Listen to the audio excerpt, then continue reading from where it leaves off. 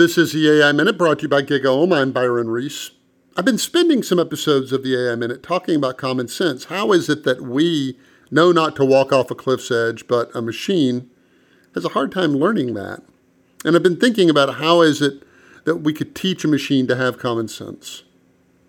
Now I'd like to close the series out by talking about how it is that we have common sense. Now you might think, well, we're born blank slates, these empty minds, and we have a set of experiences that we somehow build a web of what we call common sense. This turns out not to be the case because children are born with certain instincts. They generally know not to crawl off a cliff's edge. At a very young age, a frowny face and a smiley face on a piece of paper, they can distinguish between the two. They have certain behaviors they know how to do right from the instant that they're born, and they're probably afraid of snakes right away.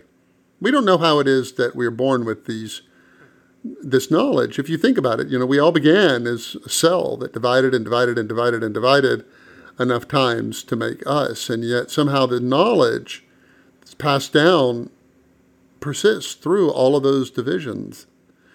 It stands to reason it's encoded in our DNA at a level we don't even understand.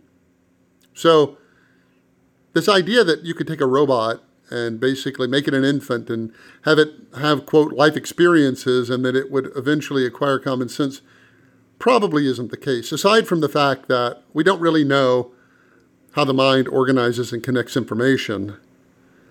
We don't even know what set of information we begin with as humans. So we don't really know why it is that we have common sense, and therefore we don't really know how we could teach a computer to.